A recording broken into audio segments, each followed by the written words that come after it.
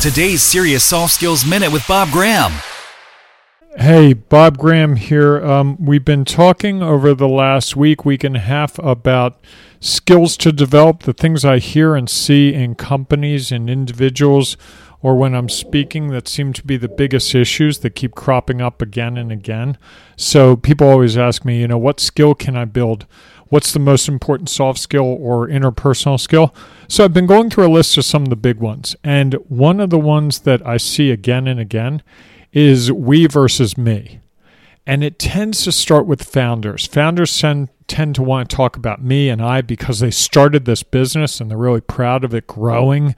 And as it gets to that phase where it starts having like 5, 10, 15, 20 employees, they're still stuck in that I, me type mindset. And at that point, it's us, it's we. And that shift can be hard for them to make, but it's worth it because people get really upset if they feel like all the credit's going to the owner. They understand the owner had started it, but when someone comes into a company, they want to feel like they're contributing. We see that again and again. So shifting that language from I and me to us and we can really pay off hugely. We know from research, it comes up again and again, people are looking for the ability to contribute and to be valued. And we is much better. In fact, if you manage people, one of the things I learned from one of my bosses a long time ago was when you're managing people, instead of saying this person works for me, say this person's on my team, or this is one of the people that I work with. Not setting that hierarchy, because really, even though you're the person in charge, it could be that person's making a huge contribution.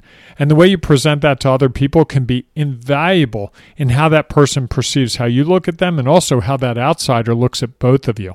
When someone says to me, hey, this is John, he works on my team, I immediately know that that person really wants contribution. They value the people they're working with. When someone says, oh, this is John, he works for me, I know that that's a different relationship. I know that's an area where we're probably going to have to dig in and do some work because that can really have a powerful subcurrent that can really hurt a business's growth and success. So as we've been going through these skills to develop, if you want the quick review, we had delegation, listening, helping everyone feel involved, leading change, and now we're looking at we versus me. I've got a couple more coming up. Look for the next one in a couple of days.